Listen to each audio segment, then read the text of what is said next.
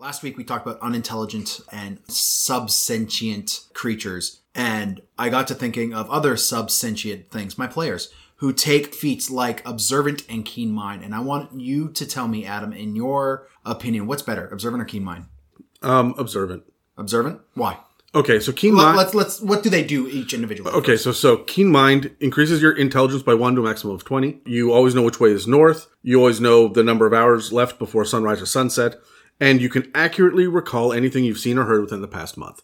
This, to me, is useful for scout-type rogues. Yep. And rangers. Maybe a druid. Yeah, and I feel like the druid would just automatically know that anyway with a good nature check. Yeah. I don't see this as being that useful. If you need that +1 bump to intelligence because you're playing an inquisitive rogue, my inquisitive rogue doesn't need to know which way is north. I'm burning bullet points on this. The big thing about Keen Mind is the remember in detail anything that's happened within the past month. Sure. This has just been a way for players to piss off DMs. No, I will tell you outright. You remember that it was this. Yeah.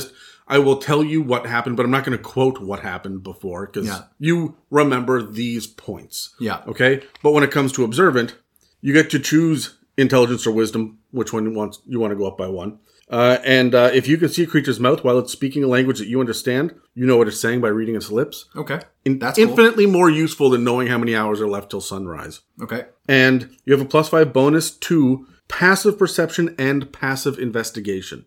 Every rogue is going to pick that up before they pick up Keen Mind. Yeah. Every ranger is too, right? Observant is just a better feat. I would agree. Keen Mind gets bumped up there quite a lot with that eidetic memory aspect of it. But in my opinion, I'm with you. Observant all the way. It's a Mimic, the Roundtable Dungeons & Dragons discussion podcast, where you never know what you're going to get. Welcome to another episode in our discussion on how to run monsters in Dungeons & Dragons 5th edition. We spent the last half year in COVID isolation reaching out to our friends from around North America so that we could break down the humanoids in Dungeons & Dragons 5th edition that make up the various hordes, mobs, tribes, hosts, armies, houses, cults, packs, and war bands. I'm Adam, and with me today is Dan, and this episode is called Intelligent Enemies, Didactic, Climactic, and Cinematic Tactics. And despite my best efforts, I couldn't work the word lactic into the title, and I apologize for failing you all.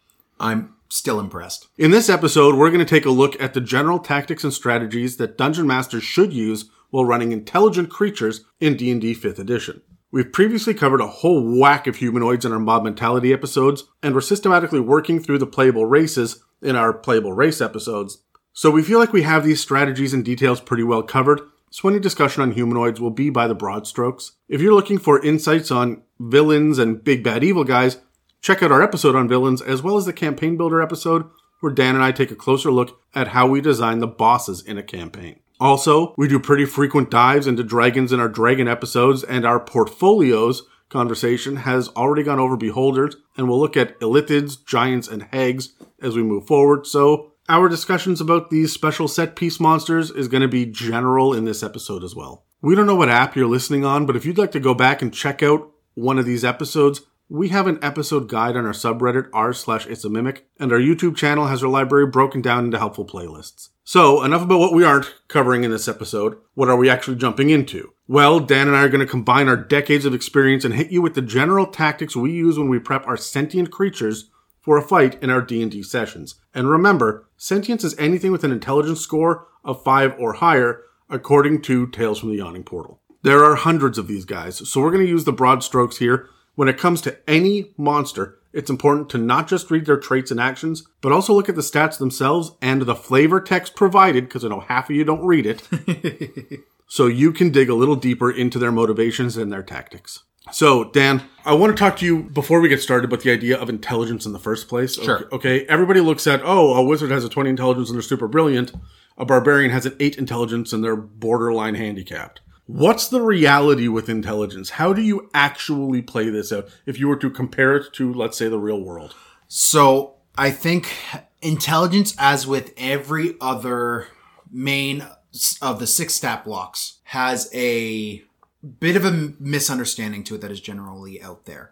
D&D 5th edition isn't a base 10 stat block. 10 is your upper edge of average, but it's not where that base average is. 8 is. That is why we see with a lot of DCs, it's 8 plus, this plus proficiency modifier or whatever it is, right? So when you're looking at your stats, 8 to 10 is going to be your most average block, right?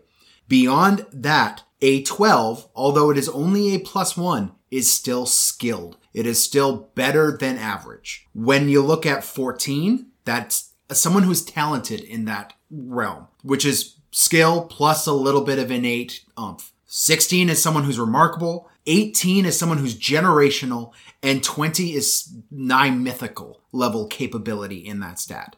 So if your wizard is walking around with 18 to 20 int, he is by far the smartest person in the room, save maybe one demi-lich or an illithid, some outside of reality aberration. Us here around this table, we don't possess as average everyday commoners more than a 14 in int, and we think we have something to honestly, say about this I think game. a college professor is going to have a 16. Yeah. It's got a +3, right?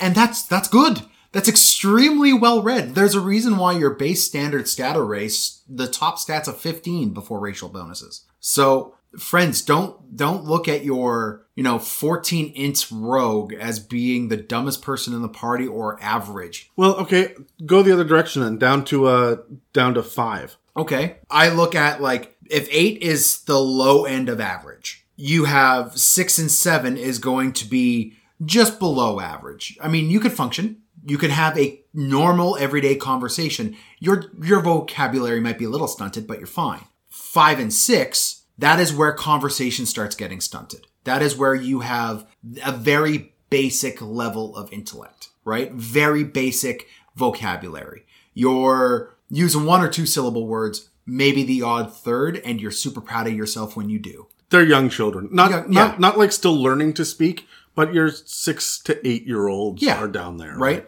And then your 3 and 4, you understand, but you might not be able to fully grasp communication, right? That is your toddlers. Oh, right? No, it's even less than that. Like, these are your gorillas. Yeah. Right? Like, we are talking, they will never have the ability to hold a full conversation. They may be able to ape the noises you are making. Hey. But that's it, right? Yeah. That's as far as it can go. I mean, and you look at the intelligence that is attributed to things like ravens and baboons and I think there's even a pig stat block in one of the books as well. These are not smart creatures, not by a damn sight. That's why, you see a lot of them have, a 2. You have enough intelligence to be able to tell your lungs to breathe in and out regularly. Yeah, for me, in my head, a worm has a 1. A tiger has a 3 int. A vulture has a 2. Yeah, okay, so a cat has a 3, right? We do not have a whole lot going on. Your ooze is going to have a 1. I miss the blanks and the zeros from previous editions. I do. I just know that when you hit 0, you're dead, right? Like in 5th edition. So when I think of the cat, it's got it's got an intelligence of 3, right? Yeah. And cats are pretty damn smart. They're smart enough to give you attitude, right? Yeah. So we are talking low intelligent creatures below a 5, but even 5 is sentient enough to understand its own existence, but not enough to contemplate it. Right? They're not sitting there asking you're never going to find a hill giant having an existential crisis. No. At least not of its own making, right? I could see one having that level of crisis because a bard came up and on purpose gave it one. Sure, yeah. But it's not going to come to these conclusions by themselves. Yeah. Remember that intelligence is not necessarily the accurate word. It's education. Mm-hmm. Just the same way that wisdom is not really wisdom, it's awareness. Yeah. And charisma is, for lack of a better word, psychology. Sure, yeah. Right? They're not the same things that they used to be in previous editions, although we still have these labels that we're bringing over, right? So let's look at actual intelligent creatures, things that have a basic level of education. And remember that education doesn't have to be formal education. It can be passed down from previous generations by word of mouth, basic, simplistic runes. Like you're going to see gnolls will have a base level of intelligence that is higher than 5. Yeah.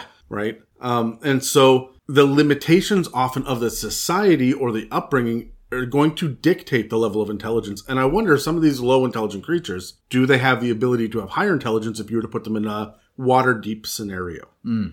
Probably not too much higher, but they may be able to go up by 1 or 2 points. Yeah, I mean, they're going to be the smartest one in their clan, but that's not going to be saying very much. Yeah, they're going to have an 11 instead of a 10, but it's still a +0, Yeah. right? So, when we're dealing with combatants specifically, intelligent combatants, I want to go over kind of the general rules that we use for how these creatures will operate. And remember, it's not just humanoids. There are all sorts of intelligent creatures out there. Yeah. So we're going to think outside the box a little bit on this, but let's roll initiative. Sure. And then I've got a handful of questions. I got a 4. I got a 3. Man, you're killing me. Okay, so first and foremost, when you think of an intelligent creature and you think of their motivation, what's the first thing that comes to mind? Honestly, you get a little bit of analysis paralysis when you start thinking of what an intelligence creature wants. There's anything under the sun can really motivate them. Well, we said in the last episode that they fuck, fight, or flee, right? So when I think of an intelligence creature, a lot of their motivation is going to come from either a desire for more power or a desire to survive. And everything's going to branch down from there. Whether it's gaining more money or more magical power or a certain item or status or reputation, all that is in some way, shape, or form can be conceived as power. So whenever you're dealing with an intelligent creature, being able to apply their power struggle wherever they are, their desires for power, is going to make them that much more manipulatable. I want to expand on that just a little bit and say that power is not necessarily, the idea of like a king or a dominance priest. Over something. That's not what it is. It is, I mean, you think about the power that we, as human beings in the Western world, the things that we look for, our power is convenience. Yep. Comfort, right? The power to sit in a comfortable chair and not on a hard ground, right? That is something that our ancestors didn't necessarily have, and we have scraped and clawed. If you see somebody sitting on a milk crate in the middle of the living room, you go, oh shit, that is a low class, low status, low power person, right? At this point, I would like to draw everyone's attention to the donate button on the It's a Mimic website.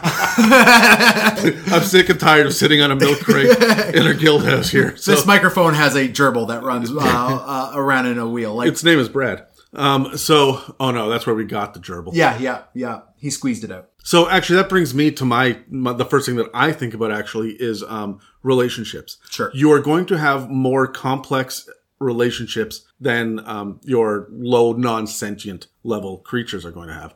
For example, you will not necessarily have a tiger hunting you down across different countries and whatnot because you killed its mate. It may remember you, but when you're out of sight and it can't sense you anymore, it will return back to its territory. Sure. But you will straight up Count of Monte Cristo shit when you have some intelligence, right? Like, you can be out for vengeance upon someone who has slighted you, but on the flip side, you can go full Strahd von...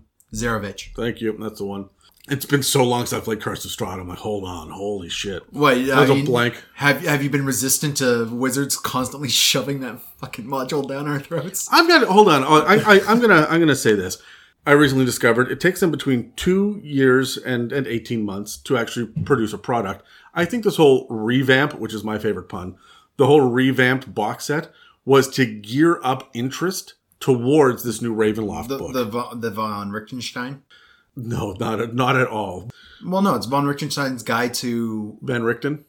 Oh, yeah, sure. No, it's Richtenstein. Apparently. Oh my God. It's Richtenstein. Anyway, Nice. Yeah, I like that. Yeah. No, the idea that there is this long lost love that becomes a motivation, right? Yeah. We can understand as intelligent creatures the idea of loss. And when I start to get to the intelligent 19 and 20, right? These guys are seeing things in the broad schemes, the way that we can never really understand. Their God level awareness. Yeah. So their motivations are going to be by the broad strokes. They're sitting there worried about the survival of not just like me and my family or even my kingdom, but the world or the general ideals of we need to keep chivalry alive or prayer needs to be a factor. So we need to put the fear of gods literally into people. Their motivations are a little bit more hefty than that. Yeah. So from a meta frame of mind, when you are looking at running intelligent creatures, often the stat block is going to be the thing that is going to help you the least, I find. You'll be able to see that they are smart. But there's nothing else. There's nothing else there, right? I know that there are some monsters that get some special abilities that might help and impact that. But for the most part, their stat blocks aren't going to help. So there are two things to look at when I want to figure out the motivation of an intelligent creature outside of the stat block. And that is going to be, one, the flavor text. We mentioned it before. We're mentioning it again now. Looking at the flavor text to figure out what these guys' motivation is, a lot of times is going to really help. Every single monster has a little block, or at least the general category of that monster has a little block that'll help you inform that. Yeah, hold on. Before we get into the next thing, though, I want to say, when you're running modules, oftentimes you aren't given that up front. You have to read ahead in the books to figure out different NPC motivations, and that can be super frustrating. Especially since they've written a lot of these modules to be super sandboxy. Yeah. Like I think of the Tomb of Annihilations and the Icewind Dales, right? Where it's just like, go out and explore the wilderness for a while, and then you're going to come across this one dude, and he's got a lot of lore, but we're just going to surprise you with it now. If you don't do your due diligence, you're doing yourself a disservice when it comes to those guys. But the second thing I look at, funny enough, is character art. Even if I'm putting an NPC in the world, it's either a, face or a foil to the party, whatever that is. I want it to be a memorable enough character art, and the character art will help me define what their personality, their attitude, their motivation is, right? If the character art has a bunch of scrolls on him, or a bunch of potions, or has a dirty and unkempt look, I know what this guy's motivation is going to be moving forward, right? And when I'm running intelligent monsters, looking at their character art will help inform why they are smart, why they are the way that they are. Right? That's one of my big gripes about the dragon art is they don't look as smart as they are in the artwork. They look statuesque or ferocious. Yeah, it's one or the other. Yeah. And I really think that a white dragon is still smarter than you are. Yeah. Okay, so it's funny when I look for my inspiration and whatnot, I don't look at the artwork because I find that it's kind of nonsense garbage.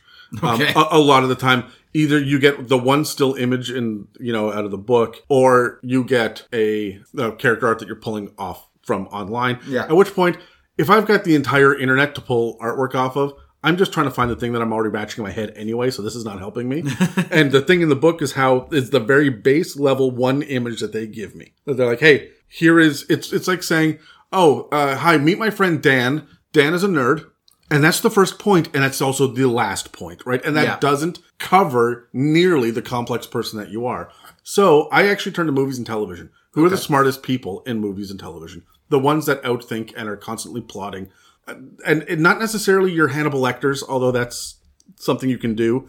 But I look at the Olenna Tyrell, right? Yeah, okay. She was brilliant. She played the long game, right? And there are different people out there that are just, it's not about being innately smart. It is about how they apply it as well. And so my motivations that I'm looking for are really about what I'm going to present my party in what order, to slowly reveal the bigger plan that is there. Because I don't want to say the whole plan up front, because that ruins the surprise. But I also don't want them to feel like I'm pulling the wool over their eyes from the beginning. So I will often have smaller lieutenants and whatnot come in with only part of the information. Which is why I like to use the general, captains, lieutenants, foot soldiers level, so that every tier that you go through as you're gearing up to your big bad guy, you're getting smarter, more complex parts of the plan and whatnot. So I know the plan ahead of time. I do it way ahead of time. Mm-hmm. And it's usually something simple like revenge. But how are they going to do it? Well, they're going to set up this king to make this maneuver against this dragon, who is going to be an ally of this demi-lich that has gone missing because of and I will start to pull these plot threads together to slowly unveil it. I find they do that in some of the modules, and I like that a lot better. Mm-hmm. Yeah. Not knowing the end game from the beginning as a player is great, and it shows the idea of forethought, and that mimics intelligence when you're playing. Right? As much as I like to shit on Curse of Strahd, they wrote Strahd very well in that specific regard. That guy's got a plan, and he's got a 1,000-mile view. He is smarter and is outthinking you every step of the way. All right, well, speaking of Captain Collar himself, let's talk about fanaticism. Okay. All right. How badly do these intelligent creatures want it? Does the idea of commitment come into play for you for intelligent creatures? Because you know what you get with the dumb creatures. A dog's level of commitment is really like out of sight, out of mind. Yeah. How much of this idea of commitment and dedication should inform your NPCs? All of it, I find, like, But people play it one note. I will fight to the death. no, intelligence, honestly, it depends on their interaction with the party in the past, right? If they've got any sort of vendetta specifically against the party, like the party killed blank or did blank, right? That's going to inform how fervent this NPC or monster is toward their goal. Also, their class, and I don't mean like, are they a fighter or are they a barbarian? I mean, their class in life will help feed their ambition. Their station in Their life. station, Yeah. right? Whether it's military, where it's like, well, if I kill you, I know I'll get rewarded by the general and I might become a captain. So I'm going to take you out. But I also know if you kill me, I'm not getting promoted. I'll be dead. So no, right? Understanding that will help. Those of lower classes are going to be far more desperate than those of higher classes. I also think that the I don't want to say lower class, but you're right. When it comes to intelligent creatures, the ones that have less are also going to be the more economical. Sure, yep. You will be able to goad a noble into a duel to the death. You're not going to be able to goad the street urchin into it. They're going to say, sure, okay. And they're just going to pick your pocket while you're trying to stab them, and then they're going to fuck off. Yeah, right? Like, yeah. So there are different, and it's not that they're dishonorable. It's just that, why am I doing this? I'm not saving face for anything. This is not the honor of my house. There is no honor of my house. Here we go. Yeah. Right? But I look at some of the intelligent creatures. Let's get away from humanoids for a moment here. When you look at things like, I know I mentioned manticores last week, right? That's always the one that stand out to me as being an intelligent creature that's not a humanoid, because it's a freaking manticore, but it can have a conversation with you. But even like stone giants and these more fantastical kind of creatures, some of these modrons and oblixes and whatnot, when you start to look at these creatures, they're not there for the fanaticism. How many of them are going to fight to the goddamn death? I honestly think that we mentioned it earlier with the idea that they're motivated by the power of survival, right? Yep. And depending on which of those two your monster or your NPC falls under, that's going to inform. If they're there for power, I think they're far more likely to fight to the death than if they're there for their survival. Right? You think so? Oh, yes, 100%. Well, other than survival means living. So yeah, they're not going to want to fight to the death, and they're going to be aware of when they're outmatched and get out as soon as they can with as little damage as possible to them. But those who crave power are also going to be the ones that are, like you said, easily goaded into the fight or easily incensed into a rage that removes that preservation instinct. You can play it like that, but I mean, some of them, you're not going to goad Littlefinger into a fight. You won't goad Littlefinger himself into a fight, but you will goad Littlefinger into responding to you in a fight in some way, shape, or form. He will get someone else to fight for him, right? And he may tip his hand as a result of that. That's right? what you're saying? Yeah, that's what I'm saying. I find intelligent creatures, and let's use the Manticore because it's a great example. A Manticore falls under the survival. They're not there for power. No, that's right. Right? So they're going to fight you if you're in their zone or if you've slighted them in some way, you stole a kill, or you are carrying one of their young... Do Manticore lay eggs? Are they eggs, Manticore eggs, or are they young? Dude, they're lion-based. They're live birds. Okay. So you've got like a Manticore young and they're hunting you down for that. They're not going to fight to the death. They're not. A Manticore might kill its young so that you don't get it, and it'll make more later. But it's not going to kill you so that it is got a higher position in life in one way, shape, or form, right? I don't see a Manticore doing that. But its power could be something like expanding its own territory or its hunting grounds. Yeah. It could also be trying to send a warning to other nearby creatures to stay out by displaying your corpse, right? Like laying claim is a form of power as well. So when it comes to this idea of, I call it fanaticism in my head, just because I want to know how far down that road. I look at the average town guard. Mm-hmm. I look at your average Mephit, who has an intelligence of 9, right? And I'm like, these guys aren't fighting to the death. They will harass, but at some point you are going to knock it down to, let's say, a quarter of its remaining hit points. And then you're going to level a crossbow in its face and it's going to say, you know what, I'm done. This is not worth dying over. Yeah, okay. And that is really something to think about with the motivation. It's not just what they want, but how badly they want it. The next question that I ask is, why now? Why here? Mm-hmm. Why with these people? Will they engage? And if so, are they picking and choosing their time, right? Assassins will pick and choose their time, and they will definitely engage. Yeah. But your average intelligent creature, your Magman, I'm on M monsters apparently this week. Yeah. So, but intelligent enough, but will they bother to engage? And this is why the motivation is so important, right? And the idea of how badly do they want it. When you start to think about the if and or / when to get into the fight, I'm thinking combat specifically. Yeah. Although this will also color your flavor for a lot of social encounters as well. What do you think about? Because a lot of people, especially when they're doing the modules, you talk to that NPC because the page told you to. Yeah. Because you walked into this room and that NPC is sitting here. But why now? Why here?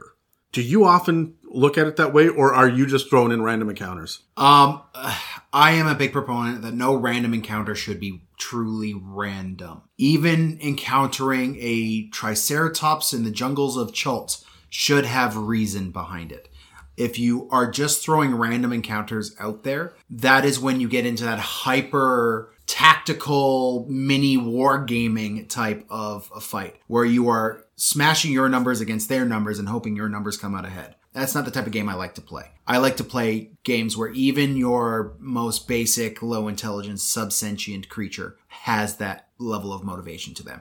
Determining when they attack and why, I have a reason, no matter what. If I'm flipping through a module, I'm currently in the early planning stages of running an Icewind Dale campaign. I don't know for who, but I'm reading my way through the book. I need to know why the party is going to encounter this, orphaned child or this, random tribe of frost giants walking through the tundra. I need to know these things.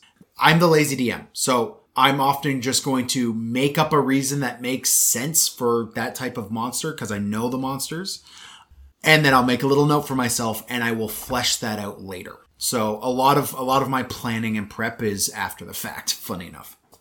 See, I do the planning ahead of time. Yeah. And so I have to make it make sense. How many times have you been in one of my campaigns? You're like, oh, I want to go talk to this person. And I say, great, it's 3 a.m. You'll have to wait. You're going to have to do that the next time that they are available. Yeah. And I often play that time game and I push it, even though you want to deal with it right now. I'm like, oh, do you really want to go knock on their door at 2 a.m. and wake them up? You can, but your persuasion is going to be with disadvantage. Yeah. Right? Or they're not going to want to be a part of this if you do it now. Again, I take it back to the motivation as well. What do they want? If this is the bad timing, if you're in the right place at the wrong time or the wrong place at the right time, it's still not 100% right. Yeah. If you're at the right place at the right time, I will give you little boons, little rewards. They may like you a little bit better. Mm-hmm. And that's the level of reward I'm talking. They're not going to be like, oh, I like the cut of your jib. Have 10 gold, right? Like that's not what I'm talking about. You're just going to have better relationship with them that will slowly build over time.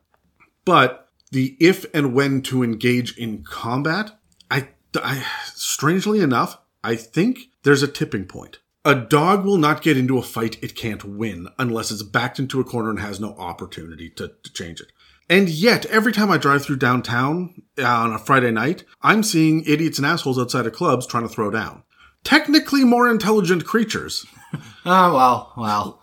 Right? But by the stat block, their intelligence is going to be higher.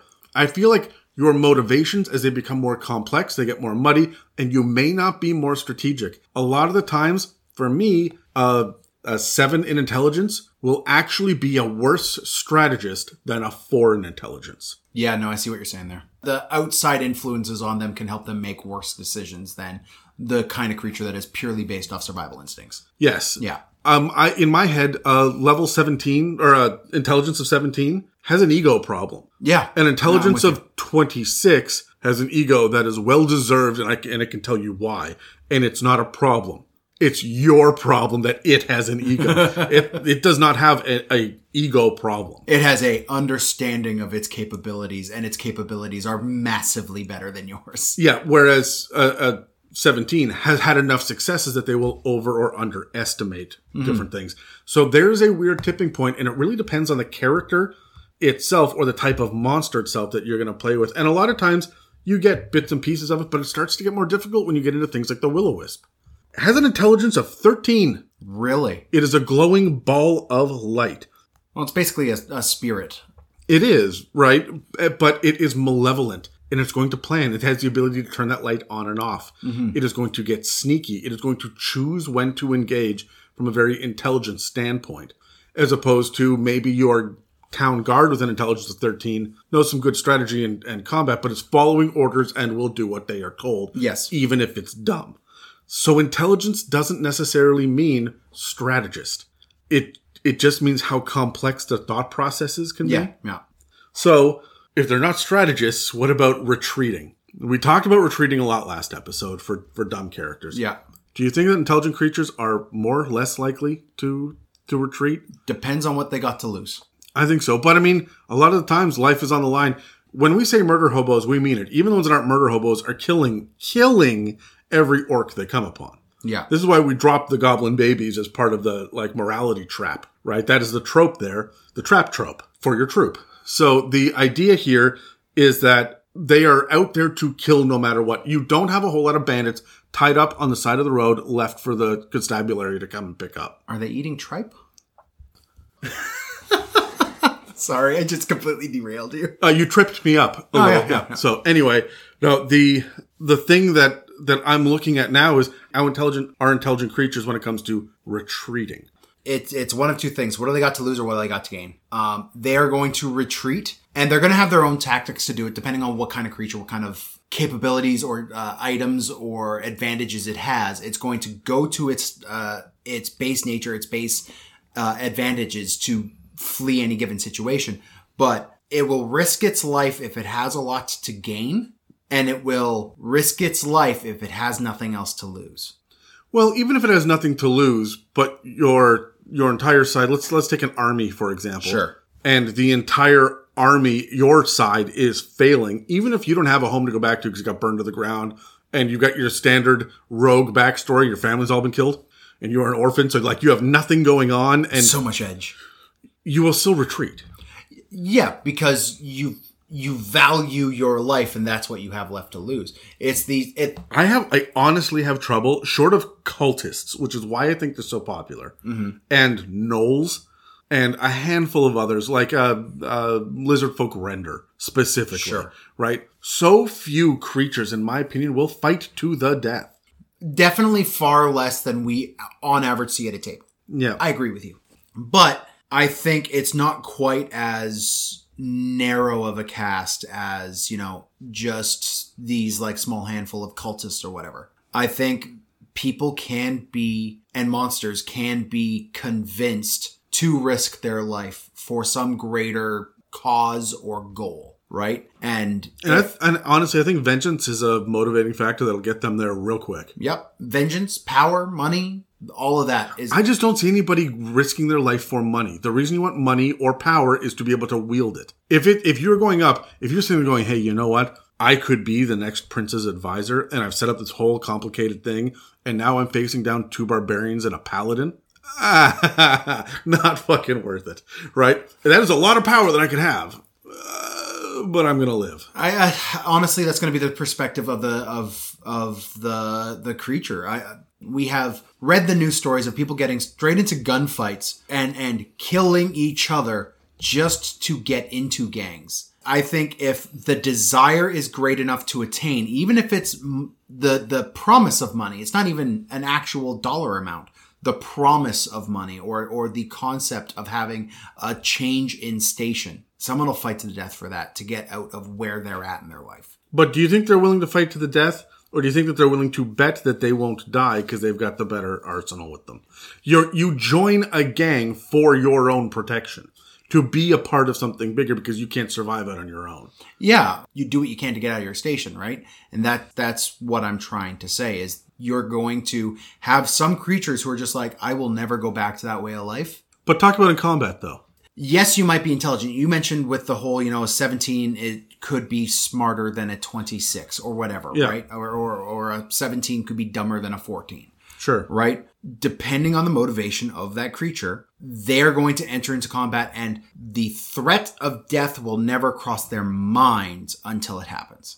Right? Until it's right in their face. Until it's right in their face and then it's too late. Yeah, and I think that honestly, when you start to hit your 13 and 14 intelligence, you start to deal with creatures that they can comprehend their own death, but it's not real. It's not right in front of them. Also, a lot of cultures in the real world, as well as what we see inside of D&D, are shame-based. And when you start talking about honor or shame or whatever it is, because you're fighting for something outside of yourself, there is some greater purpose than yourself that lessens the value of your own life in your eye. This is when we see religious fanaticism and cultist level behavior. And the other thing to keep in mind too is we know for a fact there is an afterlife. Yes. And there are planes of good and evil that people will go to. Yep. And just because there's a hell doesn't mean that people don't want to go there. A lot of times they're hedging their bets to get there. Yeah, I mean... goblins and orcs know where they are going in the afterlife, right? And some of them don't want to go there, right? And they're going to be far more willing to run because they know that there's an afterlife. They know where they're going, and that's not preferable to here. Yes, and so that adds a whole new spin as well. There will be some good aligned creatures that will die because, hey, I'm going to paradise. Mm-hmm. It's not that big a deal. We all die. We're all going to do it anyway. Here we go, right? Which adds another level of complexity to this whole idea of what is intelligence in Dungeons and Dragons, right? The idea of consequences and morality. But let's talk about consequences from a more meta perspective. When you're dealing with misdirection and outsmarting players themselves, what are a couple of pratfalls that you got to watch out for? The two sides of the coin, playing it smarter or playing it dumber than it should be. Your monster, no matter how smart it is, does not know what spells your cleric prepared for that day. Oh, you mean, yeah, the meta. Well, right. I know that Jason at the table always likes to drop darkness, so I'm going to set up some dark vision shit. Right.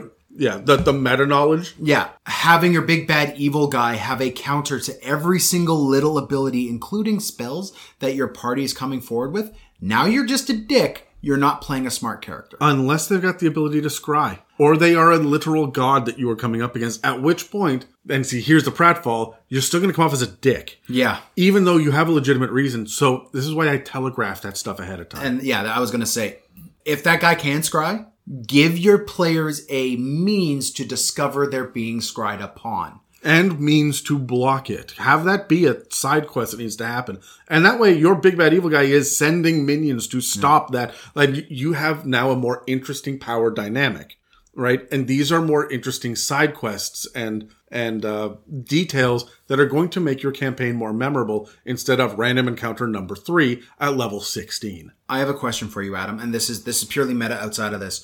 The spell scry. Yeah. Creates an orb that is invisible, but is there, that you can see if you could see invisibility. Okay? Now, see invisibility is a 2nd level spell. I have a question. If you really wanted to telegraph this well, would you allow a fairy fire spell going off in that area to make the scrying orb that you see visible? Yeah, it says a creature that can see invisible objects sees the sensor as a luminous orb about the size of your fist. Mm-hmm. Which means it can be perceived. I absolutely would do that. If I wanted to add an extra level of stupid, crazy bullshit, I would upcast Scrying. I know that's not an option. Scrying is the 5th level spell, but, they've got 8th level magic. They upcast it so that it actually sits in the ethereal plane. Okay. But looks in to the material plane. Oh, okay. Right? Like, I could get really fucky with it because it's a big bad evil guy. Why not? My super lich is going to do that. My coven. Don't do that with, new players. Or random wizard 2 that your party's just this is your big bad evil guy that is capable of this level of stuff. And if you introduce it into your world, be goddamn prepared to let your players do it back. Yeah, exactly. So, honestly, when it comes to the idea of misdirection and outsmarting, I always want to drop hints And I will often create some sort of fail trigger as well. So that even though I am infinitely smarter than you and I put you in a labyrinth with no exit and there's no way out, ha ha ha ha. There absolutely is a freaking way out. And you guys can do it. You just need a short rest till someone else gets gate, right? Like whatever it is, like you got to redistribute your spell slots with the long rest. So now it's, okay, everybody, let the elf wizard get his 4 hours. We're going to defend him. Nobody touch him. He's meditating, right? That guy needs to trance so that we can get the fuck out of here. So, and they will think like that. Players will look at their resources most of the time. A lot of the time they'll just be like, I have arrows, but every once in a while they will sit there and stop looking at their prepared spells and look at the spell list that they could have. Yeah. Right. And so when that kind of thinking starts to happen, that's 3-dimensional thinking that your players are doing, you can go 4-dimensional thinking with it to try to stay one step ahead. But remember, your job as a dungeon master is to lose. Give them the opportunity to win. Yeah. So when you outsmart them, let them feel like they're always behind, but never fooled. That's the rule that I use at my table. When I'm DMing puzzles and stuff as well, I know you can get this in time. This is not an impossible math problem that I came up with. You can solve these riddles, these puzzles, even these social encounters or these impossible looking combats. There are ways to do this. Mm-hmm. You will just realize it halfway through. And then you will feel like a genius, but it makes the guy that knew from the beginning look like a super genius. Sure. Any final thoughts about kind of intelligence and the way that it affects combat specifically before we I think we covered what we could with it. Like to get any deeper into it, you got to start getting into the creatures themselves. Yeah. And the circumstances themselves. Yeah. So let's grab a quick break here, and then we're going to jump into some other specifics. We're going to zoom in a little bit. Hello, podcast people. Podcast people? We're recording. Yes, but it makes them sound like We're recording. You're recording. Fuck. Hello, podcast people. We've got a couple of things going on that you might not know about, and so we thought we'd cut away to a little reminder. First of all, we just want to point everyone to our YouTube channel again. We appreciate that all of you listen on your respective favorite podcast apps, but the It's a Mimic YouTube page has all of our shows laid out in playlists. That means you can listen to our Dragon episodes back to back, or dig through the campaign builder or touring the multiverse series without scrolling through the backlog or having to use a search function. New episodes get uploaded within a week of airing on Spotify or Apple Podcasts or whatever, but the whole backlog is up there. Even the episodes we're embarrassed about. Yeah, fuck, those early cold opens were sloppy. Yeah. And delicious. The other thing we want to mention... Hey, Dan, you know what else is sloppy but delicious? Whatever you're going to say next is just going to get cut, so... Well, the other thing we want to mention is our sneaky little store that lives an unassuming little life on our website. There are stickers, magnets, phone cases, notebooks... cups, water bottles, coffee mugs, and travel mugs. Wait, I could have a mug? I'm tired of your ugly mug already, man. I want a mug. We even have masks in a variety of sizes because we're socially conscious people. The current designs are for the It's a Mimic mic and the Deep Dark Irradiance logo, but we'll be updating the store as time goes on. How big are the mugs? I don't know. There's a standard one and a tall one. And a travel mug too. Jesus, I need to look at this website more often. So, please take a second to check out what we have to offer. We really appreciate the donations we've received through the website, but we want to make sure that you guys have the option of getting something for your hard-earned money. Every little bit helps keep the lights on and the side projects rolling, and we love you for your support. So thank you to everyone out there who visits www.itsamimic.com and checks out our online store there. Hey, there's even a little pin with the logo on it. And don't forget to check out the YouTube channel for perusing the older episodes. Now, without any further delay, let's head back to the show. Jesus, there's 3 different kinds of stickers, Dan. We are capitalist whores. Will you please take these damn commercials seriously? No. Okay, so like last episode, the purposes of this conversation is going to revolve around us breaking down the groups of the creature types into smaller discussions. Sure. So the first thing that I want to get into is what we call fauna, which are beasts and monstrosities. We did a pretty good breakdown last episode of them, but I'm going to go through it again really quickly. Beasts are real-world animals for the most part, although you get things like quippers. Yeah. Which are piranhas. They're just piranhas. I don't know why they did that, but whatever. I think quippers are a real thing, aren't they? Are quippers a real thing? I think they might be, yeah. If they are, I'm sure they're Australian. They want to devour and eat everything and kill. Quippers. So, all right, there we go. I just pissed off our 2 Australian people. But there's not a whole lot of intelligence in the beast category there. No. There are, however, awakened animals. Yeah. Those are, I mean... Let's grab our dice. I want to hear your thoughts on awakened animals. I got a natural 20. I got an 11. Dan? You got some Aslan level bullshit going on here. I like having Mr. and Mrs. Beaver living in their dam in the woods. Specifically Mrs. Beaver. No! I love Narnia. The fact that you call it that means that you're not ready for it. I love having awakened animals in, but once they are awakened, they just become furry humanoids. Exactly. And that's honestly how I look at it. Do you play with the crisis, their identity crisis when they first wake up? Or do you just start to run with it? Like, hey, you know what? I just gained language. Guide to the Galaxy? Oh, that thing's coming up to me. It looks really big and round. Ground. Wonder if it'll be my friend. Boof. Yeah. Do you have that moment when you're playing it as a DM around the table? Do you give them that insight? Or do you just say, hey, look, this awakened animal now just has gained language and can communicate appropriately? I mean, situational. I do enjoy a little bit of comedy in my games. So, yes, I find the existential crisis of a goat to be funny. But I don't do that in combat. Not in combat. Yeah, not in combat. For social encounter, sure, but I don't know why you're awakening a goat in the middle of combat anyway. But I think that you're right. You want to, absolutely bleat the hell out of somebody. Instead of beat the hell out of somebody, they bleat like a goat does. Bad. Fuck you, Dan.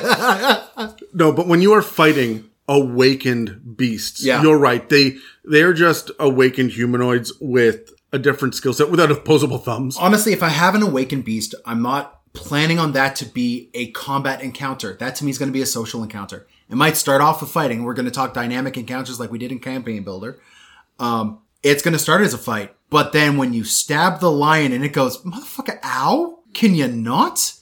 Congratulations, you're now a social encounter. And I don't care how bloodthirsty your barbarian is. If the penguin starts to talk to him, that barbarian's going to come down off his rage and be like, what do you want, Mr. Tuxedo Man? Like, that's what's going to happen. Look, I agree with you. But when you go the other way from a social encounter into a combat encounter, I am treating them like humanoids. Yeah, me too. Monstrosities, though, these are the magical creatures that wizards have created for whatever various reasons that have gotten out into the world and have procreated and propagated. Now there's more of them out there. So these are your chimeras and your hydras and whatnot. These are the kinds of monstrosities. Although, God, there are a shit ton of them. Most of them are sentient. Yeah, I mean, you have undead and monstrosities are your 2 biggest monster types. Yes. So there's a lot to choose from. There's a lot of variety in here. Yeah. Normally, they resemble animals in some way or have an aspect of an animal. But the low intelligence ones, we said, they rely on instinct the way that beasts do. When you add intelligence to them, what are you dealing with then, Dan? Most monstrosities I find are still evil, right? They still desire to consume, to kill, to... They're at the very least neutral that will sway in the direction of evil. Right? Like I think of Grells or Grix or like that level of things where when I'm playing them, that intelligence translates to ambush tactics. That translates to some sort of skill that they have that they can use with intelligence to gain an upper edge in combat, right? Yeah, the other thing that I'll say too is that when you deal with the low-level monstrosity that has a specific thing that they rely on, a slam attack or a poison attack or whatever it is, and they have low intelligence, they often lead with that. Mm-hmm. That is their go-to unique thing that they work with. But if you take a harpy, for example, who only has a 7 in intelligence, their big thing is that luring song, right? Yeah. But they have enough intelligence to know that everyone can hear it. Yeah. And those guys ignored the last harpy because this one sat back and watched it happen. So they're not going to use it again. They will learn and adapt. That's the thing about monstrosities with intelligence is they're not going to necessarily rely on the big paragraph action that you get. They may sit back and try something else. They know that recharges on a 5 or 6. They will pick and choose their timing a little bit better. And I think that they're going to be able to understand that they're outmatched. They don't know what the sword does, but it glows, so it does something. Mm-hmm. Right? That guy there, that Dragonborn is floating 2 inches above the ground. I'll wait for the next people to come by. Yeah. Right? Yeah. And so you're starting to get that picking and choosing a little bit better. And the other thing about them is a lot of them do have languages, and a lot of the time it's common. So you're going to get more social encounters, and often probably a lot more trickiness to them as well. Specifically with guys like Harpies, you see that 7 int, they've got that strategy. Remember, 7 int isn't necessarily... He's a high schooler, man. That's a high schooler. They have a base level of linguistic capability. They might even have their own little personal slang words or whatever. Right? Sorry, I gotta say this. For the high schoolers that just got offended by this, understand that we're not sitting here talking about whether or not you are smart or dumb. We're talking about learnedness and world experience. Yes. And it's just the fact that you are technically a young dragon, not an adult dragon. You're not dumb. I have met some middle schoolers who have lived a life far more intense than I will ever live, and thus know some shit more than I do. And most kids in high school are clever as fuck. Yeah. Because they fucking have to be. They're in high school.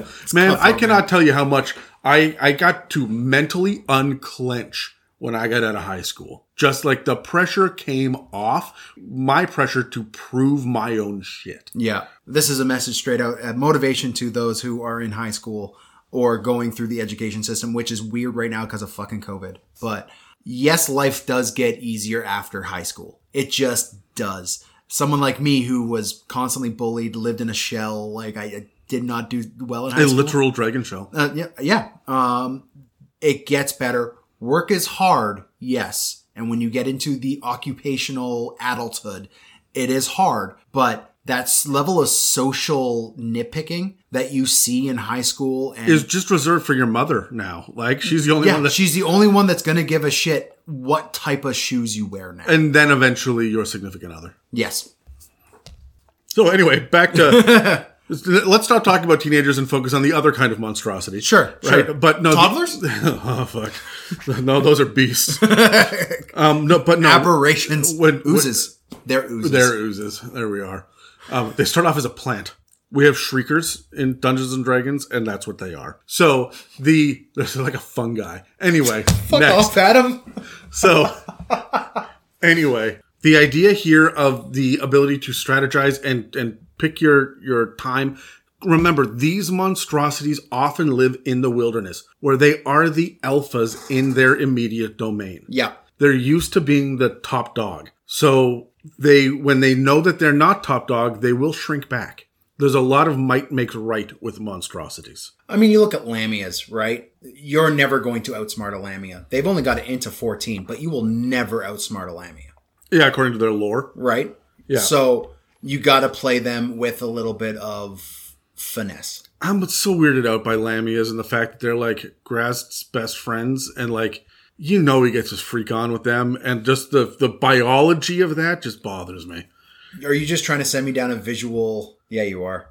I'd be lying if I wasn't. Hey. The next thing that I want to talk about, though, is flora. Okay, we talked about fauna. Let's talk about flora for a second. And this is normally just plants and fungi and toddlers, apparently.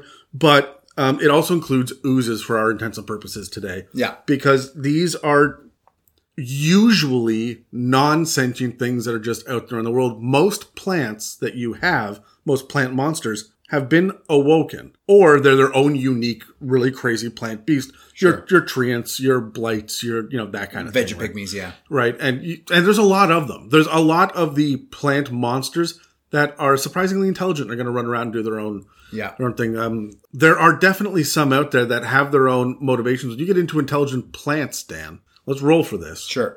When you get into intelligent plants, how do you run that? What do you think?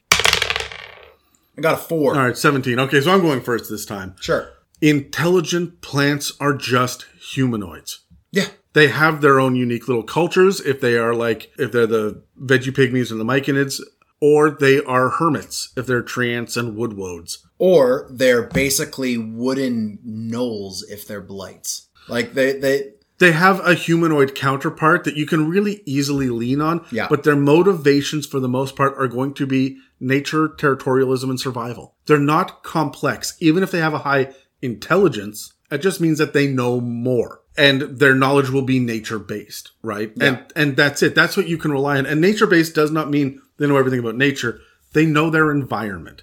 a treant doesn't necessarily know how to determine the way that the weather patterns are going to be in the Arctic. Yeah. It's not all nature necessarily. They are masters of their own environment and domain. And remember, they live in the wilderness. They're probably one of the alphas. Although they tend to be, correct me if I'm wrong on this, plants tend to be more passive. The intelligent plants, I mean, blights hunt. But all the others tend to want to be left alone. Yeah, they are reactive. If you enter literally their reach, yeah, then they will react to you. But if you don't mess with them, they won't mess with you. But when it comes to oozes, they will mess with you. They will mess with you. Now, there are really the two intelligent oozes that come to mind. That's the Oblexes, which are just sneaky as all shit. Yeah. They're out to get you, right? And then there is the Slithering Tracker. Now, we don't really have to hit the broad strokes on these guys. The Oblexes they blend in and they consume and eat. Yep. And the Slithering Tracker, it's right in the name. It does two things. Slithers and tracks. There it is. So, it's a hunter type, right? We know the intelligence level here. Again, they're going to be able to pick and choose. They're going to sit there and try to pull one over on you if they're an Oblex. The Slithering Tracker is going to stay in the shadows, try to stay invisible if it can, and then it'll leap at the correct time. Do you have any insights when it comes to these? Honestly, man, like we discussed last week, how a lot of oozes can become traps, right? They can form that little level of intrigue, but the fact that a ooze can get to pretty much anywhere means that when I'm playing an ooze, I'm playing 3D chess, man. Like, there's an ooze traveling through the floor underneath you, waiting for you to become separated. If it's a smart ooze, it will fight with patience. It really will. That is a great point. Because it is, for all intents and purposes, immortal. It wants to consume. And if you're in its realm, if it's got its target set on you, it can wait till you're sleeping to consume you. And like space, you're not going to be able to scream when your lungs are filled with acid goop. So, like space, no one can hear you scream. Yeah. While you're going, okay. You took me on a wild ride there. Okay, so let's move on then to things we didn't discuss last week. Sure. Okay, these are the more civilized. In quotations. But they are. These are going to be they have civilizations. Your humanoids, your giants, and your dragons, who are often very close to civilization and run as tyrants. Yes. Yeah. So, let's start off with dragons, actually. Sure. First of all, you know what dragons are. You play Dungeons and Dragons. I don't feel the need to get into a big description about dragons. Can we just say real quick? Wings with 4 legs. Yes. Dragon. Wings with 2 legs. Wyvern. No legs with just wings. Flying snake. Okay. No wings, just legs. Hydra or crocodile or... Drake. Drake, yeah. Right? Yeah. In D&D, these are clearly defined traits of these. If your dragon has 2 legs, it's not a dragon, it's a wyvern. That's one of the differences between Dungeons and Dragons and Pathfinder. Yeah. Drakes have wings in Pathfinder. Yes, they do. Yeah. So, anyway, dragons... That's just a little sticking, like a little pet peeve of mine as a big fantasy nerd. I'll be like, hey, look at this dragon I drew. No, man, that's a drake. What are you doing? Dragons have wings. No, I watched Game of Thrones. Fuck. Anyway, here's what... The other things that you need to know about dragons, they are generally at odds with giants and have had amazingly massive wars with them in the past. This is so overlooked. Like, this is... We'll jump into this in the giants episodes as they come along. If you want to know about the dragons, we've got a dozen or so episodes about them.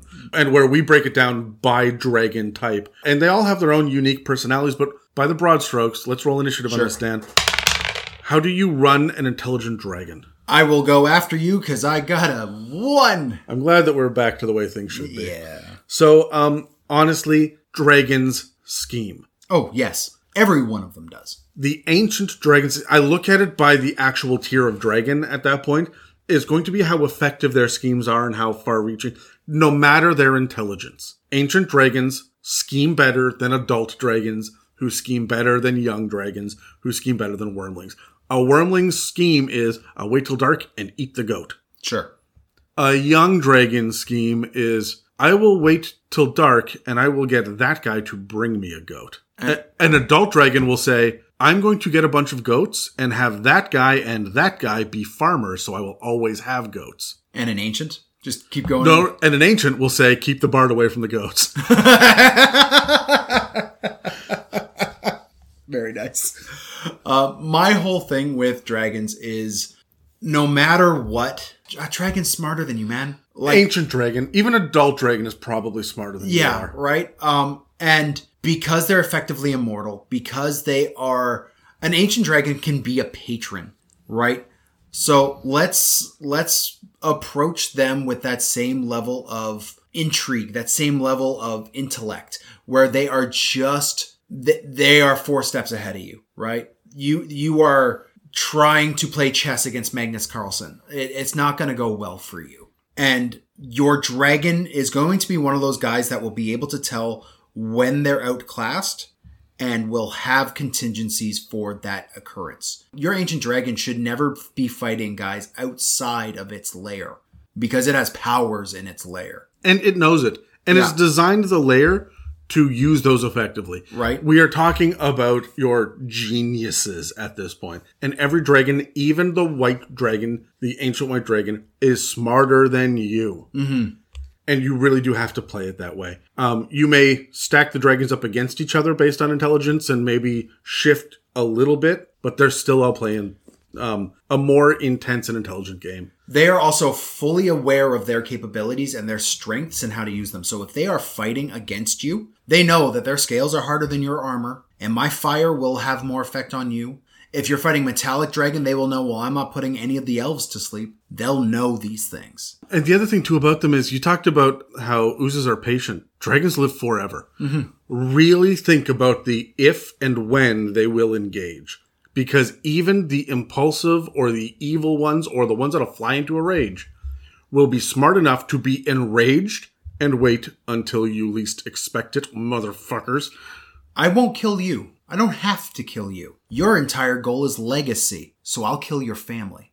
Yeah. Right? Like that is the kind of scheming a dragon does. I am going to inhale your scent and wait for your descendants to be at their weakest. And in 250 years, when you are playing a new campaign and you've got a character who is distantly related to a previous character, and they come up to the dragon, that dragon's going to be like, oh, you smell familiar. I know you. I know who you come from, right? And whether or not that's a really disgusting way of putting it. Next time I see your kid's going to be like, I know who you come from. It's gross, Dan. Gross. Why would you say that? Because why would you introduce that to the world? I was spelling that word a different way than you did. Smell? No, I'm not saying it now. So giants. Yes. There are many different kinds of giants. Everyone talks about, the 6 main giants, but we've got trolls and ogres and ettins and cyclopses and verbigs and other shit. But they all tend to be sentient, even the hill giants. They may act like they're not sometimes, but they are... What's your name? Queen Ugg. Yeah, they can be very, very stupid. And they can react like wild animals, but they are technically sentient. They've got this old rivalry with the dragons. And they tend to have kingdoms and tribes and societies like large humanoids. Mm-hmm. How do you run them? Because they're very different than your standard humanoids. But do you run them differently, or that's just a 15-foot tall dude? I lean into the exaggerations when it comes to giants. If a town guard with, subpar intellect would be lazy or easy to manipulate and fool, then I'm leaning into that as an exaggerated form of giants. A hill giant is going to be just that much more easier to convince and manipulate and fool than that guard.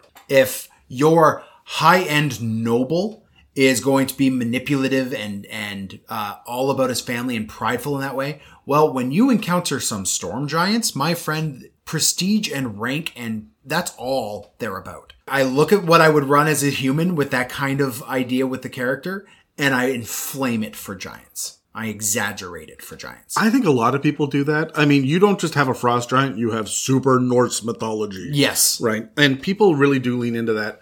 When I look at how I run giants, I tend to run them more emotionally. Sure. Okay. Even if they're high intelligent, they will be more emotional. They are going to kind of give in to their impulses a little bit more until you run into a king or a queen or a priest of some sort. Sure. Right? So it's like I'm running humanoids, but with impulse control problems a lot of the time. Yep.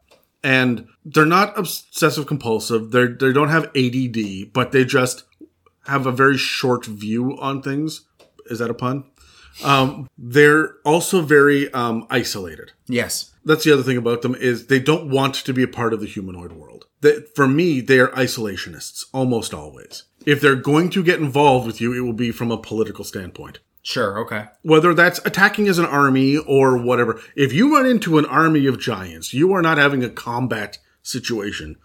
This is a skill check. This is a running away situation. Yeah, this is skill challenge right now, so you can not get trampled. Dan, you ran up against, 70 giants attacking? Yeah, if it wasn't for an incredibly, I hope you don't take offense, poorly thought out magic item.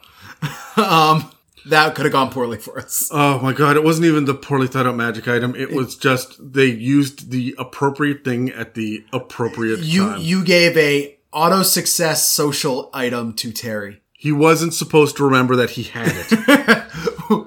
Yeah, it was one of those moments where we're like, Terry, oh shit, Terry's remembering something. If I can be honest, he was given that because I wanted to steal it and use it against him. Okay.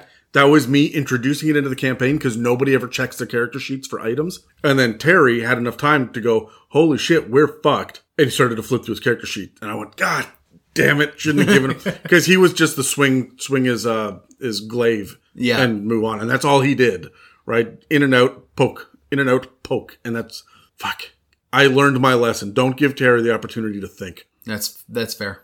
So the other thing about giants that I look at is the idea that they tend to have large pets. Okay. Do you follow me on this? I mean, yes, I do, but it's not like your frost giants don't just have large cold cows.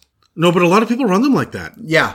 And I don't see why not. Like they farm, they hunt, and they will have large, like huge size creatures that they ride. We're talking like Babe the Ox. Level thing. Yeah, okay. And a lot of people run their giants that way, and I like to do that too. The idea that they are agricultural and they're not hunter-gatherers is a big deal. The fact that they have fortresses and settlements and they're not nomadic. Hill giants are nomadic. I have a better idea of their intelligence level if they're a nomad because they haven't figured out basic irrigation yet. Yeah, okay. Right? And I look at that from my mobs as well. Let's talk about humanoids for a second. Sure. No, I'm done talking about humanoids. We talked about humanoids for the last fucking 5 months. I am done talking about humanoids. Like I said at the beginning of the episode, we have waxed poetic about them, and we will continue to with the playable races and more monster episodes and other DM tips and stuff. But I don't think that we can add anything to them. They're so wildly varied that we would have to go humanoid by humanoid all the way through. There's a radical difference between a Gnoll and an Eladrin. And we just did that for 6 months and so we're taking a break from that. Yeah. But everything that we said at the beginning of the episode about motivations and retreating and all of that stuff applies to humanoids. Know your race, know your culture. Yeah. That will give you an idea. And when I say know your race, I don't mean, all elves are. No. If they have dark vision, that gives you an idea of what they're like. Oh, it has Fey ancestry, or it has Fury of the Small, or whatever it is. This gives you an idea, based on their unique racial traits, how they're going to react. So look at that, and then the culture as well. And that's why we see things like if an orc is raised in a civilized walled city, that baseline standard vicious feral nomad is now raised in a situation where it's, within walls and civilized and has to learn how to read and shit like that. There's still going to be some racial level of inspiration to that character's motivations that you have to be aware of, right? So before we move on any further, I just want to tell everybody, I want to give you a reminder. Hey, all the DMs out there that are listening, whether you're new or old to this, you're doing a good job. You are doing this crazy amount of lifting. You're playing a different game than the rest of the table. And your mind is on a lot of things that are not necessarily mechanical. Please, I have learned from experience, take the time, read the combat section of the Player's Handbook again. Read the exploration rules in the Dungeon Master's Guide. They're there for a reason, and they're not bad. Yeah. We talk about how it's the most under-supported pillar of Dungeons & Dragons, and that is because the Player's Handbook is the social pillar. The monster manual is the combat pillar. And we have this exploration pillar that is hidden in the Dungeon Master's Guide that people are not looking at. Read the combat section of the player's handbook, read the exploration section of the player's handbook, and then go look at all the exploration rules in the DMG. They're there for a reason. They are your best friend. Yes. Get in there. And I'm not kidding. There's a bunch of good shit in there. And we're not even getting into the fun stuff that's in Xanathar's or Tasha's or... I mean, hell, there's all sorts of crazy rules in Ghosts of Saltmarsh, and like there's... I mean, at this point of the edition, like we're seeing new fun exploration, combat, social rules coming out in Theros and Ravnica and like everything. Yeah, there's so much other stuff out there, but when was the last time you flipped through the DMG and stopped to actually read how it works? Because it will give you a refresher and it will inspire you to go back to your basics when you don't necessarily have to worry about how am I going to make this goblin combat interesting. We actually have other rules that you probably haven't leaned on yet that you say, hey, you know what? I'm going to do it in the fog at night on the side of a cliff. Hopefully you have a fall protection. Right, but suddenly this becomes interesting and that wouldn't have occurred to you. There are all sorts of inspiration pieces in the Dungeon Master's Guide. I harp on it as being fairly useless for a DMG, but there are useful bits and pieces. Well, then, if you are going out there and you are looking through that, even if you are an experienced DM who's been playing this game for decades, do that. And then go over to our subreddit and let us know. Or our Instagram and let us know. Or our Facebook. So what I'm trying to say is you can find us on Instagram and Facebook. You can find us at r/it'samimic on Reddit, as well as emailing us. You could contact us to engage in that social pillar at info@it'samimic.com. That is our email. We love hearing from you guys. If you send us any questions, those will be added to our list of mailbag questions for our next upcoming mailbag special. All right, so let's get into the ones that I find to be the most straightforward when it comes to intelligent creatures. Sure. And that is the outsiders. Now, we talked last episode, we mentioned briefly that outsiders was an actual term that was used in previous editions, and it was for anything that came from outside the material plane. So upper and lower planes, the elemental chaoses that exist out there, Shadowfell and Feywild and whatnot. So, aberrations. What is the first thing that you think about? I got a 2. I got a 1. I'm going first with a 2. When I think of intelligent aberrations, I mean, it's mind flayers, right? It's mind flayers and beholders. That's pretty much. And their goals, their motivations are going to be otherworldly, right? They care about things that a normal material plane creature would not even comprehend to think of. The way that I put it in my head is get weird, get specific. You don't need to know why. That is going to be across the gamut with all of them. Also remember, like we've said it a couple times, read the flavor text because they have motivations in there a lot of the time. Yeah, but knowing where they come from, like there was a long time I thought mind flayers were just like your average little like underdark dwelling brain creatures that just lurked in the shadows to eat the brains of whatever came around, right? That was my mind flayers. No, man, these motherfuckers come from space. So there's some differences in the approach there because of that. They're going to have radical motivations based a lot on, survival and whatnot because they don't have a home base to go back to. These guys have branched out. This is true for all outsiders. They're on the material plane without backup, right? So I think these guys are willing to fight to the death. Yes. Far more likely than monstrosities, beasts, humanoids, giants, dragons. Plants and oozes may fight to the death. They're not that complex. But when you get into the intelligent ones, they do want to survive to the next day. But intelligent aberrations are willing to just keep gnashing their teeth at you until you are as damaged as possible. So the next one then is Celestials. Yes. Very similar, except their motivations are even more straightforward. Yeah. So these are your upper planes, right? These are your angels. Most of the Celestials are intelligent creatures. They have motivations. They're good aligned, and we know they are. They're here with a broader concept of the greater good. Even the lower intelligent ones are about the greater good.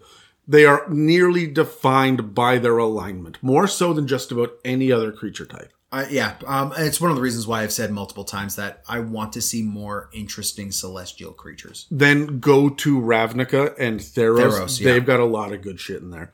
So it's strange that the Magic the Gathering fleshed this out as well as they have. And Yeah. I'm really appreciative of that. But despite the fact that they're in constant battle with fiends, when they come up against a party in combat, it tends to be alignment reasons. You should not have killed that thing. I must smite you now. Yes. Do you have any further depths beyond that when you're dealing with this level of high intelligence, but this unwavering morality? Their sense of justice is also far more elevated. So when I'm looking at what a fight with Celestials look like, I'm not just thinking about the sanctity of life or selfishness or selflessness, however you want to look at the good spectrum. I'm also looking at the law and chaos spectrum on them. And that is where I'm going to find a lot of their flavor, because every Celestial is, capital G good, right?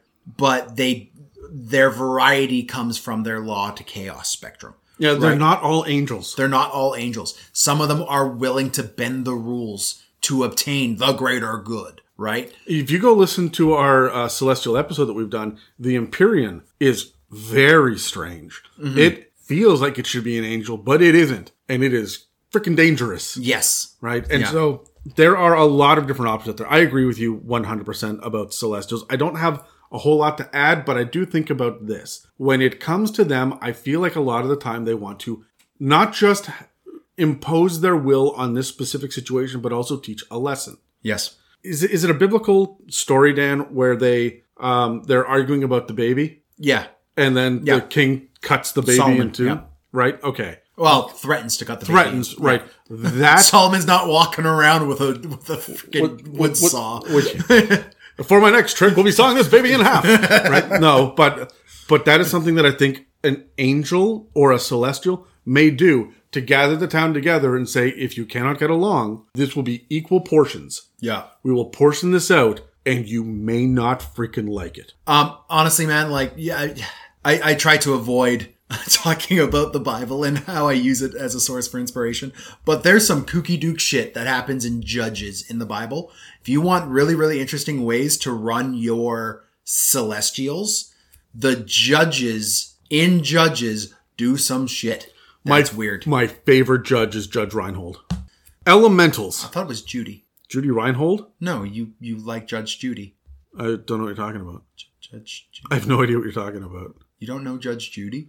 Who the fuck is Judge Judy? Oh my god. Like I'm fucking with you. I'm fucking with you. So elementals. One cultural thing that Adam has no clue about? No. What is this white fucking whale I have discovered? No. I'm fucking with you. So, elementals. These forces of nature that come from the other elemental planes that are out there that end up getting drawn in, often summoned, usually out of their element. Yep. Pardon the pun. But they are sitting there trying to control nature and largely to be left alone. Yeah. When you start to add intelligence like the elemental evils, I find that most of the time they become very malevolent. Oh yeah. They want to see the propagation of their element. And nature... And dominance of its element over nature. It's interesting in Dungeons & Dragons that nature plus intelligence equals evil or violent. And it's interesting that we go that route. You don't get a whole lot of lawful in your elementals, but there's some. Yep. Do you have any insights? Intelligent elementals are... It's so easy to be one note with elementals. They're about burning everything. They're about smothering everything and drowning everything. No, when it comes to the intelligent elementals, and I said it briefly, it is about the dominance of their element over all other forms of nature, right? Everything else outside of that, your civilization, your rank and file, where you sit on the class list of that political structure, does not matter to them. So when it comes to combat with one of these intelligent guys, they don't give a shit if you are a wizard or a barbarian or a whatever. They will attack you based off of whatever they deem is the easier kill first. Yeah, the thing about elementals, when I look at the intelligent elementals, the ones that are able to... Strategize? Not even just strategize, but they're sentient. They're aware of themselves and the area around them and whatnot. It occurs to me that the 4 elements that make up the world... Fire, wind, water, and earth. Yes. I always say wind when I should say air, because then it fucks me. Go fire, wind, air. No, wait. Right? Oh, and love. Right.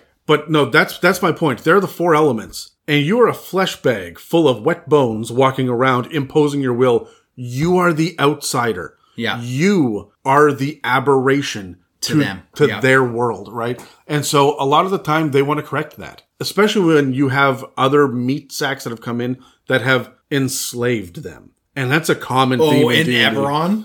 But also in the Forgotten Realms as well, the idea of the enslaving of elements. Yeah. Right. When you get into Ravnica and you get into some of the weirds, and they tend to operate almost like monstrosities because wizards are creating and matching these things together. But there is this overall idea of you being weird, you being something they don't want to deal with. Mm-hmm. They would rather you not be here. But there's also the other little corner of the elemental spectrum, and I'm thinking of Mephits and Megman and whatnot that are almost impish and chaotic. The Garabdoers or whatever they're called. Yeah, they're there to be a little bit more chaotic and I don't want to say insane, but I mean the Zorn is an elemental as well, right?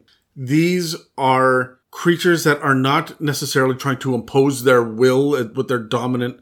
They're going to find their dominant element and they're going to stick to it, and they're just going to mess with anybody that comes by because you are not one of us. Mm-hmm. You are a resource that I don't understand, but you're tasty. Om nom nom. A lot of the time it is that for the Zorn, but for Megman and Mephits, they just want you to go away. Speaking of things that just want you to go away, that are totally alien and stuff, let's talk about Fae for a second. Sure. Now, everybody knows kind of the Feywild at this point in the podcast. We've gone off, but we did an episode on the Feywild where we talked about the blue-orange morality. Their mentality is incredibly different and strange. Everything from pixies to blink dogs to yeth hounds to hags. There's all sorts of crazy shit there. We're getting more and more and more of them. Which I as a fan of Fae and fairy mythology, love. Yes, I'm a fan of it too. But we have the evil red caps all the way to the chaotic good satyrs, right? Yeah. There's a lot of stuff that's going on for the Fae, so it's hard to really categorize them all at once. But a lot of people play intelligent Fae as being just kind of weird and silly. Whimsical, yeah. Right? There's more to it than that. They're straight up dangerous when they get to this higher level, higher echelon of intelligence. They can be a warlock patron, right? So I see that and I go, if they have that level of power where they can develop cults that follow them, and then those cults generate warlocks, there is a malevolence, and it doesn't even need to be malevolence. There's just an intelligence behind it that is terrifying, right? And knowing their motivations as these higher end Fae is gonna be hard for you as a DM to wrap your mind around. What does a Unseelie Archfey? We don't have the support in 5th edition to be able to answer where you're going with this. Yeah. The Seelie and Unseelie courts are the order brought to the chaos of the Feywild, and we don't know what that looks like. No. There's a great resource in Matt Colville's book. He's got he's got a Fae court. Yeah, he's got the Fae court in there, which is really, really useful. But it's not the whole story. I talked to Dave and Kyle. They talked about the Dresden Files. They've got a lot of Fae bullshit in there as well. There are different places to look for different Fae inspiration. Hook and Peter Pan is a great way to look at it. Yep. But you almost have to go creature type by creature type to figure out exactly what they want. Because they're so unique and different from each other. And well, you gotta think the Feywild, like the Shadowfell, is just an echo of the material plane. So the variety you see in the material plane, you're going to see that same variety in the Feywild and the Shadowfell. It's just going to be exaggerated either in the color side of things with the Feywild or the edge side of things with the Shadowfell. Okay, so the last kind of outsider is, of course, the Fiend. And as varied as the Fae are, the Fiends tend to be more categorized. There are really 4 different kinds of Fiends: devils, demons, Yugoloths, and then the uncategorized, which are a little bit weird. Your night hags and rakshasas and hellhounds and whatnot. Yeah. So they all come from the lower plane. They're all skewed towards evil. But they're not all evil. Evil. They're not super villain types. They're also not just, rape and murder, which is how a lot of people play a lot of these pure evil characters. So devils are entirely intelligent creatures. Yugoloths as well. There's no dummy among them. No. Most of the demons, most of them are intelligent creatures and can strategize, which is important because they can possess.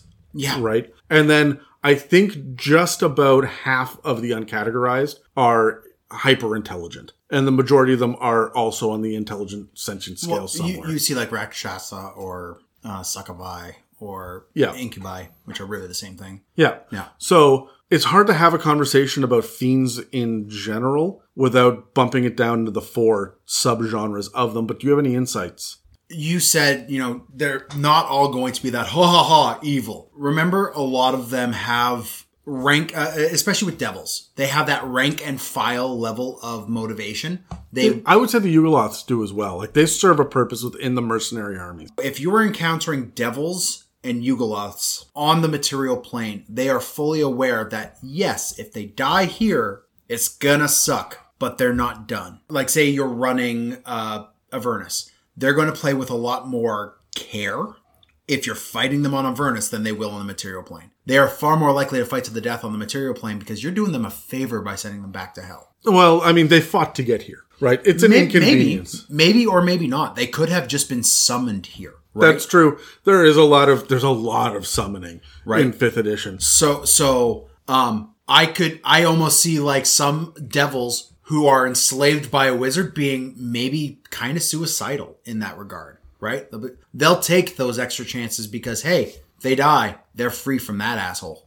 Yeah, you know what? Death is an inconvenience on the material plane, and that's it. They're willing to fight to the death. Yes. You're going to see that especially in demons who are just destructive as all hell, right? Even the high intelligence ones, they're sitting there going, how can I rot, corrupt, and desecrate this area, destroy morality as much as I possibly can. Before I am shunted back home. Yeah, I mean, they keep saying that Ionogu, the demon prince, is the, what do they call him?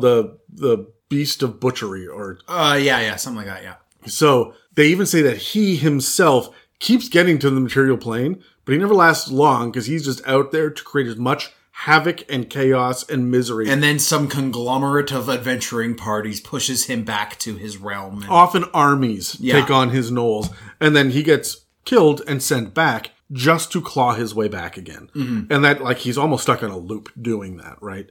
When we're dealing with fiends themselves, and I look at their level of intelligence, their level of scheming, it feels short-term to me. Now, pit fiends and Balors, they exist at a different level. Like, they're going to have schemes and whatnot. And there are others as well, the Amnezus of the world, your Ultraloths, Night Hags, Rakshasas. These guys are schemers.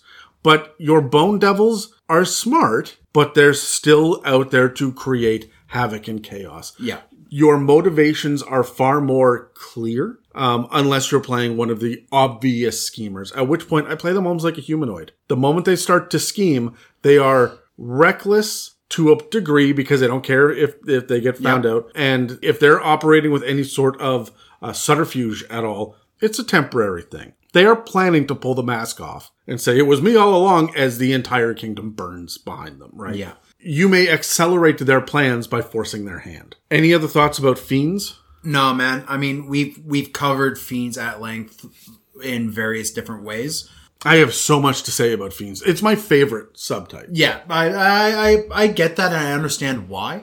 But for me, like, because we've covered them a lot, we'd just be repeating ourselves when we're saying some of this stuff. So they're smart. They're trying to trick you. They likely will. And they have that level of not give a fuckedness that only comes with somebody who knows that if they're dead here, they're just freer back home.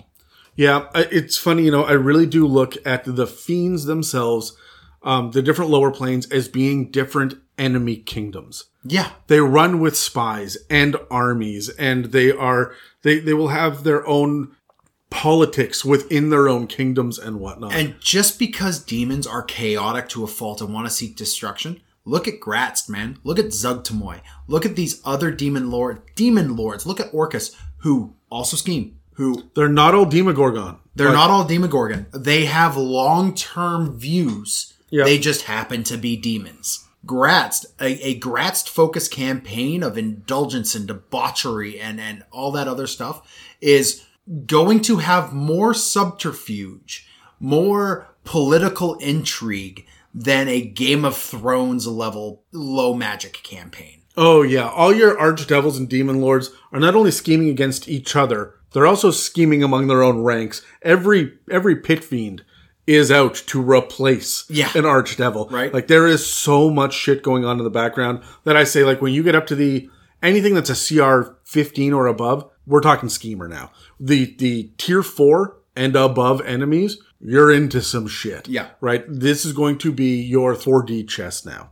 Okay, so that leaves us with the last category, and that's the creations. Sure. Constructs and undead. Now, these are creatures that exist for a reason. They've been created by someone else. But when we start to think about it, so have all of the playable races. Mm-hmm. So have all of short of the aberrations, which, who knows? And specifically demons, because the abyss just exists and does weird shit. Spits them out, yeah. And elementals, I guess? Sure. Everything else has been created for a reason. By an entity that we know has a plan. So is this any different? Are constructs run any different from humanoids? They've met their maker, literally. Well, pardon the pun, but they're kind of on rails, right? Like there is a very logical process to a construct, right? So, but not the low intelligence ones. No. Even the high intelligence ones have a purpose and are on rails in a way. All right, let's roll. Sure. I want to hear. I got an 8. I got a 13. Okay, so here's my perspective. Okay, first of all, remember, Warforged, not constructs. Okay, Yeah. So they are just a people. They're just a regular race. So when you're dealing with intelligent constructs, do they have the ability to have an existential crisis? No. So you don't think that they have imagination. They are high intelligence, no imagination creatures. That's how you run them? Yes. Exclusively so, yeah. What is the flip side of that in the D&D world? The high imagination, low... Fae. Look, I don't disagree with that at all. Fae is... The Fae is life unfettered, whereas constructs... Are fettered life? Are fettered barely life. Are fettered animation. It is... chaos versus law. What about awakened objects? Awakened objects, are we running them like the animals and the awakened plants as well? Yeah, the same right. thing? Yeah. And we have some awakened spells that are actually intelligent, and we have some and are technically. Oh, you mean the living spells? Yeah, the living spells that are technically intelligent, like the living demiplane from Candlekeep. Right? It's smart and it's there to trap you, but. It's got big schemes, but it has its one purpose. It's on rails, right? And when I think of constructs, that's what I think. You have to look at why they were created and who created them. Yes. And that gives you everything you need to know about them. Yeah. We're not really talking about a whole lot of retreating from these guys, are we? No, not really. Not unless you're getting in the way of their purpose, and if they disengage, they can go back to serving their purpose. Yeah. Okay. Undead then. Undead are very clearly, very obviously creatures that were alive and have risen for whatever reason. A lot of the times it's Orcus or the Shadowfell has gotten all mixed in somehow. Yep. Or it's desecrated land. Sometimes it's accidents like ghosts coming back. But a lot of times it's summoning and creating with necromantic magics and whatnot. And when you are an intelligent and you have come back from the dead, almost always you're evil. Yes. Well... This comes from the view that I hold of evil as being that bastardization of life. Not bastardization of life, that's the wrong way to put it. That perversion of life? Perversion of life. And like constructs, they are up, they're mobile, they're moving around, but there's something off about them. And when you get to these high intelligence undead, like your liches and your revenants, your death knights, your specters and stuff like that, their concerns, although rooted in normal humanoid level concerns, are inflamed and are far more exaggerated when it comes to undead, in my mind. Specifically, revenants. Your revenants are there for vengeance and only vengeance. So if you are a cog that could help them achieve vengeance, they will chase you down and they will use you in any way they can. Liches. When I said things are either about power or survival, they figured out the survival. That's no longer a concern to them. They will live. They're all about power. right? And live is in Exist. They're up Yeah. and animate and scheming. And, right? So their goal is to generate 10th level spells. Like that's the level playing field that they're on. Do you think that Orcus has a thing against liches? Oh, 110%. Or do you think that he uses them as long-term tools to reduce the living population? I think that he's got all of these liches out doing their shit, and he's waiting till it's nothing but liches, and he's just going to snap his fingers, and now they're all dead. I mean, yeah, I honestly, I think he has a problem with liches just because a lot of liches achieve lichdom in an attempt to seek deification, which would put them, they are far more ambitious than even Orcus himself is. He must hate Vecna. Yeah, right? So I would say he is very aware of every single lich and what they're doing. Very aware. And should they step out of line, now they have to deal with their necromancy going awry.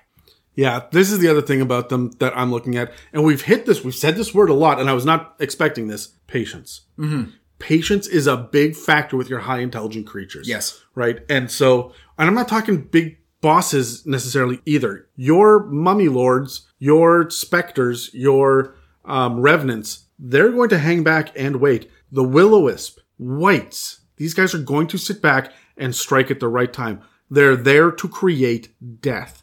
They're going to do it effectively with the tools that they have. They all just have a very specific skill set that they can use, and so they will wait until they can use it. You and I are both massive fans of horror, and when we see undead, a lot of them are built towards that idea that you want to use these in a horror type setting, Sure. right? Yeah. Looking at undead with just that frame of mind, they will trap. They will try to separate. They will try to gain advantage in any way they can. That is why they have fear effects. Yeah, right?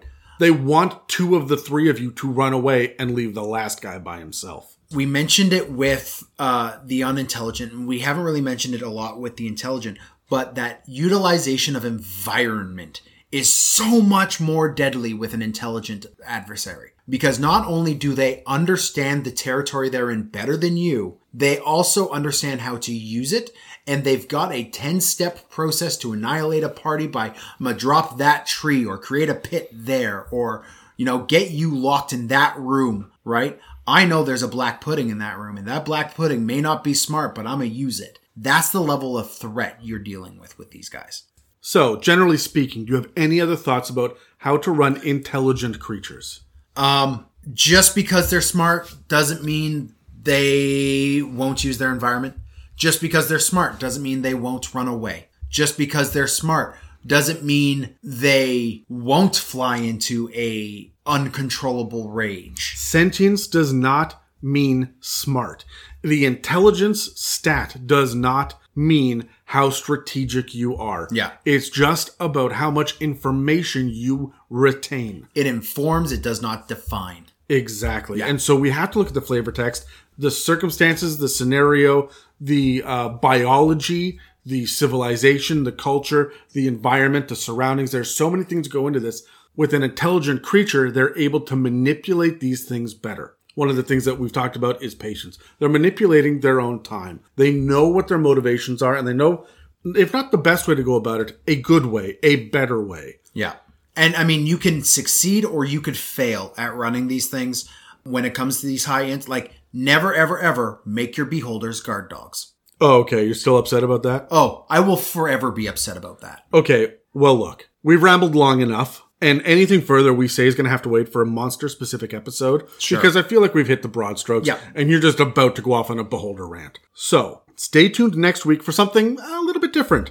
As Dan and I step outside 5th edition and discuss, fucking Fever Dream.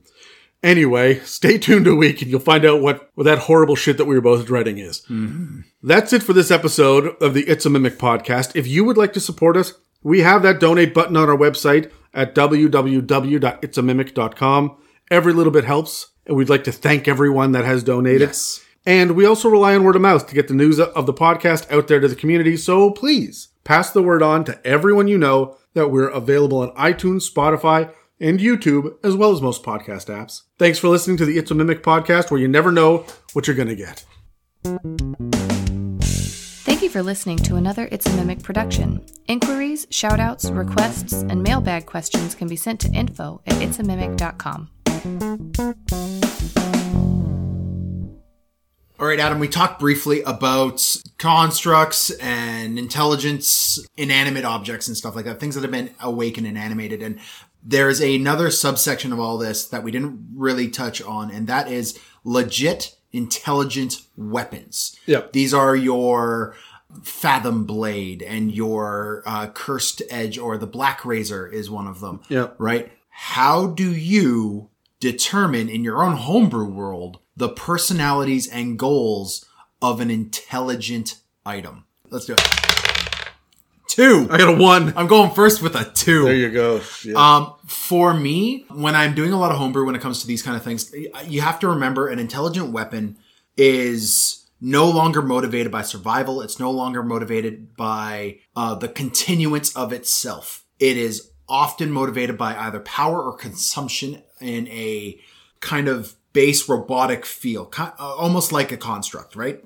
It has the one thing it wants to do, and that's the thing it does. I look at the type of weapon and how that informs the personality. Yep. A spear is going to behave differently than a sword. Sure. Right? In that realm. But I also look to alignment, man, and what I want this thing to be doing, to be plotting or scheming, or who in the party it wants to be held by the most. I'll look to its alignment to see that, or even its history. What about you?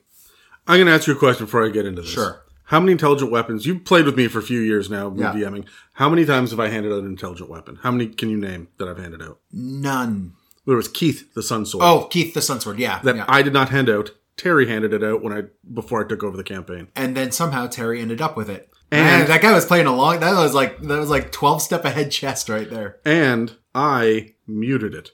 The person that ended up picking it up couldn't hear anything because Terry had cursed armor that made it so that he couldn't hear his intelligent weapon anymore. Okay. So you just don't like intelligent weapons. I don't see the purpose in it. Like, why am I adding an NPC that I've got to come up with like sword-based puns for? By the 5th or 6th session, I'm out of jokes. This is no longer funny.